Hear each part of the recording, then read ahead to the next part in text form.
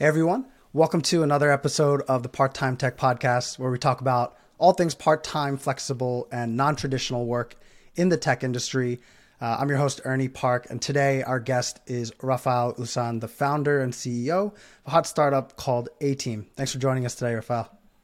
I'm so glad to be here. Thank you for having me. Great. So why don't we just jump right in? Tell me a little bit about your background and how you came to found A.Team and sort of that origin story. Sure.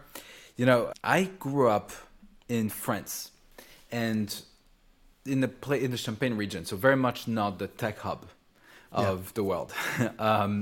But one day my life changed when I discovered that there were books that you could buy that could teach you programming.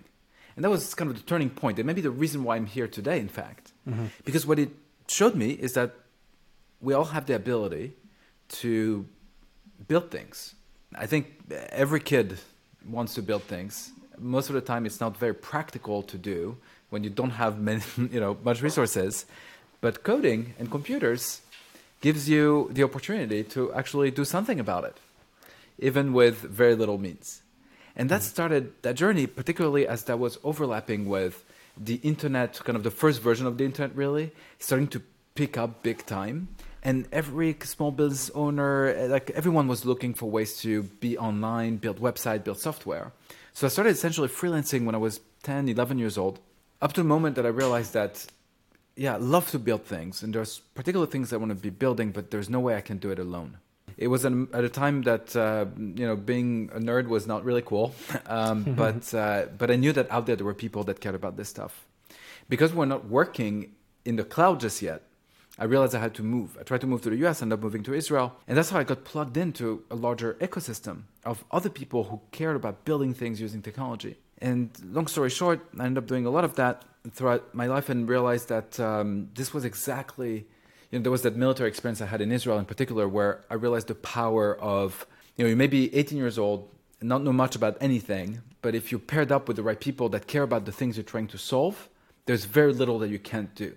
Mm-hmm. So with that experience in mind, I knew that what I wanted to do in life, which is to be able to choose what I work on and to work with people that I want to work with and to have the autonomy to make those decisions. For me at the time, the only translation of that desire was essentially to build a startup. So I did that, the whole VC-backed thing and all of that. And that's great. We sold the company. Then after this, I realized that desire is something that we all share.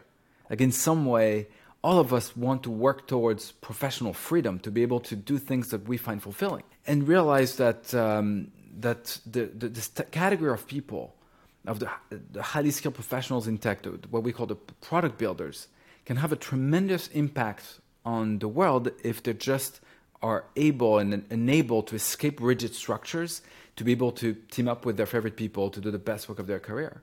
Now, there's been a lot done in online work in terms of enabling people to explore different ways of working. But in many ways, when you look at them, they're great and really precipitate a lot of transformation, but they're somewhat capped at simple tasks, like gigs and tasks and like those type of things, from the Uber of the world all the way to like Upwork and Fiverr.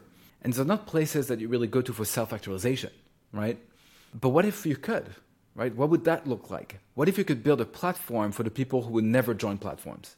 And with that, we started A.Team and realized that the way to really drive value so that it would be worth our time, right, would be to solve the types of problems that require multidisciplinary teams to solve. And that's where we started introducing and thinking, what if we were to build the way to assemble high-performing teams online, help manage them and scale them organically.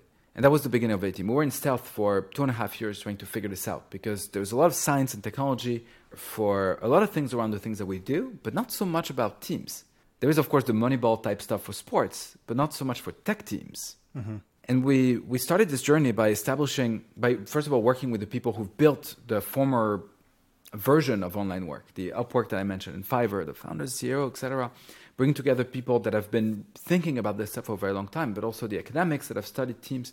And we started building up this network, this curated network that is somewhat hard to get into, where each member is connected through a team graph that captures who works well with whom on what, and building the first team engine, the first team formation platform, that enabling company to form what we call cloud-based teams that are flexible, high intent, high-performing teams that can be managed the way you would manage cloud-based servers, right?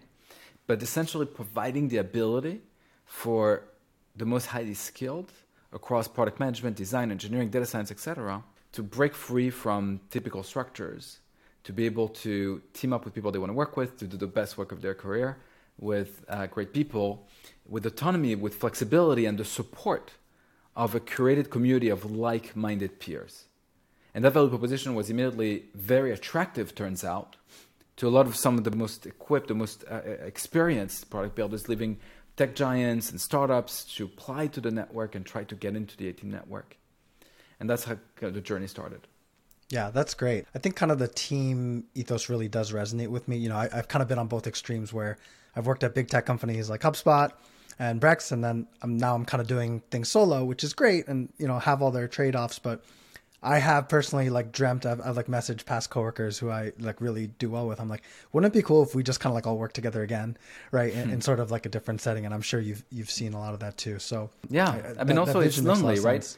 Yeah, it's like it makes sense to go at it alone, and it really makes sense to think of ourselves as business of one and all that. It really makes sense. Like independence is very valuable. Flexibility, being able to make your own decisions, but it's also limiting in some way. So what if you could bring together the best out of being independent and have professional freedom with the best out of being with other people to collaborate, to help challenge you, to help provide social support to you. And when you think about teams and the experience of teams, in a way you experience the team that you're part of much more than you even experience the company you're part of. And that's becoming even more true in a remote setting, but I think it's true anyway. Yeah, absolutely. A lot of people tend to stay at a company not because of the company, but because their team, or they really like, you know, have certain bonds that are the closest to them. So that makes a ton of sense. So I guess just kind of dumbing it down a little, like what does the platform actually look like today? I know you guys have like various different products. You know, who uses A.Team? What does it look like? You know, I go to the website right now and I want to sign up, whether as an employer or talent. Like, how can we use A.Team right now? So we have hundreds of companies that are working with A.Team right now that have been assembling one or many more A-Teams that are either supercharging, so expanding on the existing teams that are working on particular products or initiatives, or that are spinning up new A-Teams. And in general, it's integrated. That's what we recommend as well, integrated into the existing workforce, into the way the companies work, so Slack, Jira, whatever, like the whole thing. So it's not, A-Teams don't like to be isolated because the learning and the iterative process of product building is very much something that a muscle you want to grow in the fabric of the company in a way that has to be connected and embedded. So you've got companies from the stage of incubation that includes a bunch of companies. You know, maybe one that's pretty fun to look at these days is a company called Post that Noam Bardin founded, the former CEO of Waze. He was one of our early customers. He iterated through a bunch of versions until he got to that Twitter competitor at the time that everybody kind of wanted it, which is great. But all the way to like Fortune 100 companies that actually kind of realize, so like the type of things that we don't do is the big like consulting stuff, like the big like cloud migration and like those like very lengthy like digital transformation projects. What we do, however, is we enable companies to realize, hey, you know, what if you could build like a tech unicorn? What would you do? How would you leverage your assets, your data, distribution, your brand, etc., to be able to get better customer experiences, get in the hands of your customers better, create new revenue streams, new capabilities, and you see incredible things happen. And in fact, these are some of the missions that are the most exciting for A-Teamers, because you frankly would not necessarily want to work with some of those like massive kind of mega corps, but you would really find it interesting to lend your skills and your attention for a year or two, if not longer, to iterate through products that have the type of impact that would be very rare to have at a startup. And then between those two extremes, you have a lot of growth stage companies that, you know, what happens with growth stage companies and scale-ups is that you were good at doing one thing, you get funding for that to scale that, but you also need to, you know, first mover advantage is a moat for just like 5 minutes these days because everything moves very fast. So very quickly you have to become multi-product companies and you have to figure out how to expand and how to justify high valuations, for example, if you a company that raised in the past couple of years.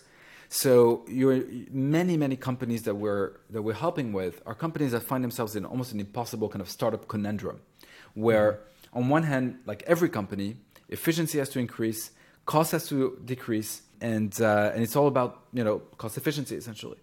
On the other end, valuations are harder to justify, so you got to build value quickly, high growth, high margin type of products, better customer acquisition, etc. And that's what we help with a kind of 10x type of capabilities, where you bring on a couple of really strong people that actually care about the particular thing that you're trying to solve, to build new capabilities and get growth in a way that is very efficient and flexible.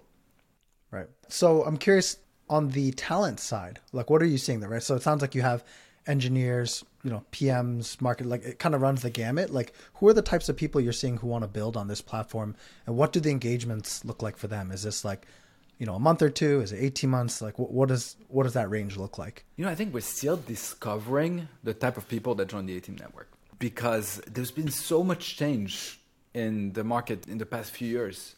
From every week right now. Every week, right? It's like, we raised our seed, like 2 weeks later, COVID happened. And then it was great resignation and quiet quitting and market pressure. And now, actually, we just published a report today on Fast Company talking about the great betrayal. That when you think about it, so many people have been laid off, or their best friends been laid off, maybe 2 or 3 times in about 3 years. That started with COVID when it first hit. You remember that time, April, May 2020, where we thought the world was ending for a second? So companies were like, oh, you know what? We have to let you go, or furloughed, or whatever. And then a month or two later, they were like, oh, sorry, actually the world is not ending. Can you please come back? People were like, wait a second. Like, you're supposed to care for me. Like, I'm giving you, like, there's this contract with companies, right? That I'll let you tell me what to do, what to work on, who to be with, right? Where to be. I give you all those rights, and you give me stability in exchange, right? And a paycheck that I know I'll get, right? This is gone. Mm-hmm. Like, this illusion of stability has been completely shattered. Yeah. So you're seeing all these new types of people that would never define themselves as freelancers or not even as contractors. They're like, look, I can't rely on just one employer. It's just not safe. Right. Like, if I want to have stability, I need to diversify. And then you have more people that are thinking about the career portfolio kind of approach. And they realize that, throughout COVID, a lot of people realize that life is short. And therefore, what you're doing really, really matters. That's when we're starting seeing a lot of the big tech people that have been like incredible minds that have been working on optimizing ad networks for years. Like, is that really what I want to be doing? Because I'm not sure, right? And sure, it's comfortable. It's great. But now I also see that I can get laid off any day. So maybe it's not that great. Maybe I better do something meaningful. So that's why we see all kinds of people from independent contributors all the way to former C-level executives of Fortune 50 companies. Like, it's really a wide range. And you have the people that were the diehard freelancers, but I would say there's a minority that have been freelancing for a long time. I think the majority are people that are finally kind of breaking free to earn well, to work on things that are really interesting, to meet other people that they want to work with. And the engagements, to your question, they wouldn't be that short of like, something that's too short that looks too much like a gig or like a task, we would not let in. So the whole platform, as we mentioned, is curated not just on the talent side, but also on the company side, based on the missions that they bring onto the platform. And we see that as our role to create that kind of universe small universe for the world's best builders, where they team up and do really meaningful things. So the engagement turns out like they go through iterations. So they typically 6 to 9 months would be the minimum. Some have been going on for 2 years. They're rather long term. Now the team can evolve based on different needs and expertise and so forth. I think people forget that teams are obviously dynamic organisms. That adapt based on the needs. And they can start very small with like, hey, let's prototype a bunch of stuff, or let's unlock and block a particular thing, to then being very big and split into different teams and so forth.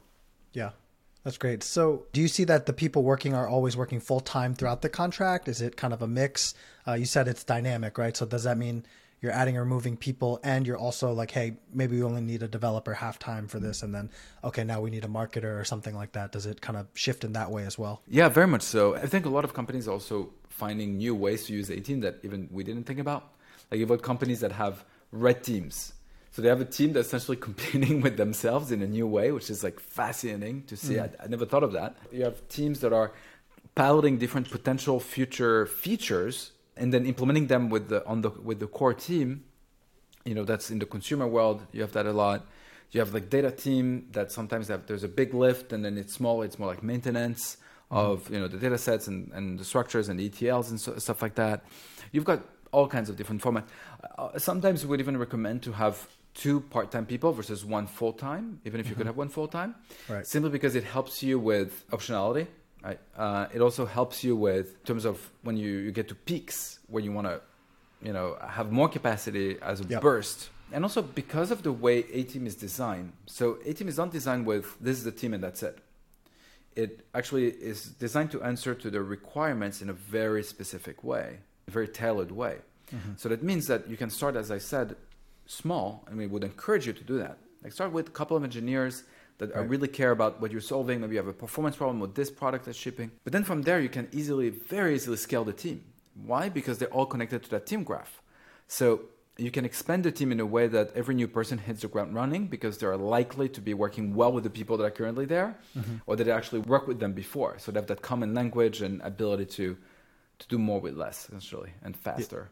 Yeah, that makes a lot of sense. So if I could kind of sort of summarize, I feel like kind of the freelance consulting world, there's been a lot of these gig marketplaces and that's fine that fits a certain niche, right? Like I've gotten like podcast editing through Upwork and it's really cheap, but like that's like hey, I need someone for like 2 hours kind of thing. It seems like you're kind of taking that another layer of abstraction higher, right? You're going for the teams adding value in that way. And I think that's something I've actually seen, I've been talking to a lot of people as I've been working on this newsletter and podcasts is, yes, there is definitely a need for like, hey, I just need someone to work on this one thing and I know someone in my network and I'm going to hire them. But it seems like as kind of more people want to turn to freelancing consulting, this sort of value added kind of other kind of ecosystem around it that you can provide to companies is becoming more appealing. It sounds like that's kind of what you guys are coming to as well. Yeah, very much so. And, think about it this way, like we're essentially building the place that we want to be a part of. Like if we were not, we have the build team, which are the A-teams building A-team. If we were not on the build team building A-team, we would be on A-team doing missions, or we'd be using A-teams to build our next company. It's like, that's the way we think about it. And I don't want to do gigs. Like, I don't know about you. Like, I don't want to do gigs. Like, I like building big things that are impactful. Like, I get excited about this. I get excited about the fact that we have an A-team that's like reinventing education at a massive scale with an incumbent. And that we have a team that have helped post-build Twitter competitor because there should be more options, to having an A-team that has a bunch of A-teams actually that have been working on the software that helps the manufacturing of the COVID-19 vaccine. Like, I think it's amazing. So that we're trying to build the type of opportunities that we want to be a part of. In a way, we try to build the type of decentralized company that we want to be a part of, that gives you your freedom and your ability to choose what you work on, who you work with, to opt in, opt out for times, and that's totally fine. Maybe you want to go full-time with other companies, and we also support that. Totally great. But you're part of that network for the world's best product builders. Like, that's what we want to be. And that's what we enable. So it's interesting. We're seeing more and more people wanting to do that. And in a way, it's really beneficial for companies as well, because companies cannot, like what companies realize with every new disruption and market pressure is that your assets are also your liability. So like having the biggest headcount possible, it's like something that no one wants now, right? In the past, it was very different, right? It was your pride, right? What is the first question you ask people? It's like, oh, how many employees do you have? That's almost like, right? That's the way to size you up and level you up. But in a way, like the more people you have on your headcount as full-time employees, like the slower it will be for you to adapt, the more expensive it will be if you have to make changes. Every layoffs, when you've miscalculated, misprojected, or the world surprised you yet again, it's a cultural damage, it's an emotional damage, and you're actually like sometimes ruining people's lives where you took actual responsibility versus the more dynamic and hybrid and pixelated workforce where, okay, you have core teams and you have leaders that are incentivized for the very long term and all of that. Great. You can have a hybrid with A-teamers and part-time people that are coming in. They may be full-time for a time even, right? With the full-time employees in a way that, that's essentially how we build our company. And, when the first time we got together for the first time, we did this like summit in Portugal. It was in May of last year, right before coming out of stealth. We couldn't tell like who was part-time and who was full-time. Because at the end of the day, it doesn't matter if you're W2, W9, like in the US, like who cares? Like how much are you contributing to the mission of your team? That's the question. And that's the thing that truly matters. Yeah. And when you're not in an office, you can't tell how long their butts have been in the seats, right? Yeah. I mean, if anything, it's a little bit more even cutthroat in some way, because like here you really have to deliver value. Yeah. This is the type of people that are a little bit more entrepreneurial, that can rely on themselves a little bit because it's still, new. And yeah, definitely. And in a way, like people are eager to provide a lot of value and transparency around that value very, very quickly and early into the relationships. Yeah. I think you touched on a few things that I've actually been saying as well, sort of in different form, but just this idea of like a more hybrid workforce. Like for myself, I graduated in 2012 from college, right? And I've been part of the fortunate cohort of people who've rode a 10-year bull market.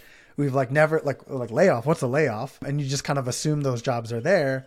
And I think part of that too is like tech companies have gotten used to, like you said, you just grow as fast as you can. You do every single thing in house. And there's almost sort of this like snobbery. I don't know, maybe not snobbery, but just like, oh, like we'll do everything ourselves. And like, even, contractor is sort of like a bad word almost. But I think, maybe one, obviously like with sympathies to people who are laid off, maybe one upside of kind of this change in kind of the market is like, we're going back towards value, and it doesn't have to be you need a full-time employee, and there's going to be a mix of these people as long as they can deliver value and work together well. That's not a bad thing, I don't think. So I think we're definitely going to see more of that shift. I would recommend, I'll send you after this the Great Betrayal link, that a post that was shared on Fast Company today. Like it shows a bunch of stats that we've gathered from the recent layoffs. And it's kind of crazy, right? It's like 75% from the recent waves of layoff of people said that they're looking at contracting work, at contract work. And 66 of them are like, okay, we lost trust. We just lost trust in the stability of full-time employment. Right. Right? And that makes sense. There's another study from McKinsey that shows that a third of highly skilled professionals earning over $150,000 a year are doing contract work. So it's like, this thing is here. In a way, it's happening even faster than we expected. So, and think about a full-time employee today. Like you're full-time employed at a company, you've been there for years, you're good, you're generating revenue, all of that. Great. You obviously could be let off tomorrow. Yeah. And it may be that there's nothing you can do about it. Like most people do not have that transparency. I mean, even founders and executives don't necessarily even know how to look at the numbers properly and are kind of by design over-optimistic. But the market is not looking like it's resolving itself and everything's going to be amazing next week, right? Like this is going to be a hard year for a lot of companies. And we haven't even seen the companies run out of money just yet because they've raised, a year or two ago, and now they're going to start running out of money. So if you're full-time employed right now, like you could be let off tomorrow. And I think people realize that. So they're like, wait a second, I'd rather take my destiny in my own hands, right? So I think we're going to see that being normalized. And to your point about in-house, etc., I think what the push into remote showed us is something quite interesting. That it's less about how many days in the office and all of that. Like, sure, we have to resolve a lot of these questions. But it's mostly a question of what are the four walls of your company? Like, what defines the inside the company and outside the company? And I think the future of companies looks much more like networks and communities than it look like four-walled environment. Right. Large companies know that. I've known that for a while. Like the percentage of contingent workforce in Fortune 500, it's like if you don't have 30-40% of your workforce, like it would be odd. For startups, it's a little bit different. You're right that there's that point, even though we've been used to working with contractors with particular skill set for a very long time. So the question is, like, if you focus on teams, in particular at a time where, like you said, you go towards value, I think more and more companies are realizing that they cannot think in terms of headcount and departments anymore. It's expensive, it's slow, and it exactly puts you in the position where you have to do layoffs every time you miscalculate it. Yep. So instead of thinking in terms of headcount spreadsheets of like, oh, I need the engineer number 164. And also, by the way, great engineer does not want to be engineer number 164 anything, right? Yeah. In any market. So instead, they're asking, okay, what are the outcomes I need to drive? And therefore, the question becomes, what is the team to drive that outcome? Right. Do I have it, yes or no? The W2 or W9 of this is like irrelevant. It's like so secondary. I love that question because I think I posed a similar one. Just as I've been writing about, like, when people start startups, right? It's like, it's not just like what's product market fit. I talk about what's product market founder fit or product market founder and funding fit, right? Like people don't ask some of these preliminary questions. And I think exactly to what you're saying about, okay, we need to do X. What's the best way to get there? And the default was always, we just got to hire more people and just do it, instead of thinking, well, are even the best people to do this even available full time? Because I think that's another thing that companies a lot of times don't think. Like the best people are sometimes already employed, or they don't want to go work full time for your company, and that doesn't necessarily even say anything about your ability to recruit. It's just life circumstance, situation, whatever. But maybe that's the person who can help you kind of get over that hump. I totally agree with you. And I think there's even more to that challenge. like if you talk about early stage startups, like very early stage, we talk a lot about lean startup, etc. One could argue that there's one thing you cannot fail at, and that's the early team. Because if you failed at that, hire the wrong people, you're going to run out of money before you actually make the decision of letting them go, etc. Particularly as a young team. So when I think about it, the way I started A.Team, I was not ready to hire anyone full time, not ready at all, even if I could. And we had raised seed money and so forth. Like, hey, let's check this out. Let's fine tune the team. Even figuring out what team you need is part of the experimentation. Because when you bring someone full time, it's a different type of responsibility and a different type of message. Even though contractually, it's just like contractors essentially. Like you have to pay more to let go of people, and there's like all kinds of different considerations. But most relationships are of employment or at will relationships. Right. So it's like there's also this kind of thinking that when you hire someone full time, it's forever. It's contractually absolutely not forever. Like you can literally get up and leave. But so that's problem number one. Problem number two is we often say at early stage startups like I bring the best people. You're absolutely not bringing the best people. You bring the generalists that you can afford. Because the best people are incredibly expensive, and you're not going to bring like a $500K a year person to join your 5 people company. There's just no way. Also, that person will not join. So we had similar problems early on. We were like, okay, we're building the team graph and the team engine. There's a lot of work there.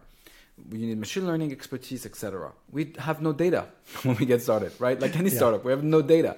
We're not going to convince, like a PhD in machine learning to join us full time day one. But the problem is interesting. So we actually brought an A-teamer. His name is Max. He's amazing. He'd been working with us, on a contractual basis for a while as an A-teamer. And then we started having data. A year or two later, we're like, oh, now we can really see how we could build this thing. And yes, it's a problem that very few people have solved, if at all. And then it's like, okay, I want to join full time so that I can bring my own A-team. And now it has like a 5-6 people team, machine learning and data science, which is all A-teamers or A-teamers that went full time. Like that is the way, in my opinion, that you bring the best people in the world to work with you. Yeah. And actually do that. Yeah, I love that because I think you see it, when it happens in kind of the more traditional way too, right? Like you try to find that one person who's the hub of the network who'll bring the rest of their network that's really good, right? And I think the way companies will win out now is if they can really give a more flexible working arrangement, because that's what people are really wanting, right? That flexibility to kind of choose their own destiny. So yeah, that's a good point. And I wouldn't say going past also the one network of the original team, because yes, referrals are really powerful and really meaningful, but so is diversity. And I mean diversity in the broader sense of the term. I mentioned when I met our team essentially for the first time in person, we were around 50 at the time. And you see people from 15 countries. Yeah. They all speak different languages and look differently and have different vantage point on the world and perspectives and all of that. But you know what? They have the same values. Like it was amazing. We felt like we were so close to one another, even though we come from different cultures. And that level of diversity, I realized, is something I've never experienced in an early stage startup. And I've had the chance to be involved with a bunch as an investor, as a founder, whatever. This is the most diversity I've ever seen. Diversity from, really broad sense of the term.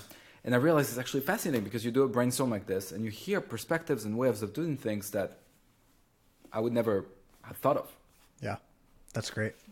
So Raphael, I know I just want to respect your time here. So any kind of parting advice you'd give to, let's say, a company considering using A-Team or kind of non-traditional forms of hire, whether A-Team or not, and also for people, who might want to give something like A-Team a try. Any advice for them and kind of parting thoughts? Sure. I think for companies, it's absolute necessity to figure out how to build new muscles into the company, to do more with less, to create more efficiency, more flexibility, but also to inject the kind of 10x type of capabilities to your existing team so that you can go much further, much faster, justify valuation, grow valuation, find new ways of doing things. You could be working tomorrow with some of the best product builders on the planet that could team up with your teams. And the ones that choose to assemble with you because they care about what you're trying to solve. And to have that with the level of flexibility and efficiency that you otherwise would not have, please prevent the next layoff from happening because, as you know, it's damaging. So that's what I would say to companies. On the A-teamer side, I would say, come, apply to the network, mention this podcast. You'll jump to priority queue, even though we do have quite a wait list, actually on both sides, companies as well. But we're here to kind of shape the future of work that we want to be a part of. We do not have all the answers. There's still a lot of quirks, a lot of things. We literally just did a decentralized town hall last week where we showed a roadmap like every year, and we get feedback on what we should be building and how we're building it. And we work a lot with the community to figure this out. And, we have a very clear promise. We have the promise to builders, to empower builders to escape rigid structures, to team up with their favorite people, to do the best work of their career, to have the support of a curated community. And we're going to continue on that promise and work with everyone on our network to make that happen. So, yeah, join.A.Team, I think, is the link. But otherwise, just go to A.Team, mention the referral, this podcast, and yeah, thank you for a great conversation. Really appreciate the questions. Yeah, thank you so much, Raphael. I'm a big fan, obviously, of anything that's kind of pushing forward non-traditional forms of work, thinking a little bit outside the box, right? We're not in the industrial revolution anymore. There should be newer ways to work. So I'm a big fan. Thanks again, and best of luck with everything on A-Team. Thank you so much.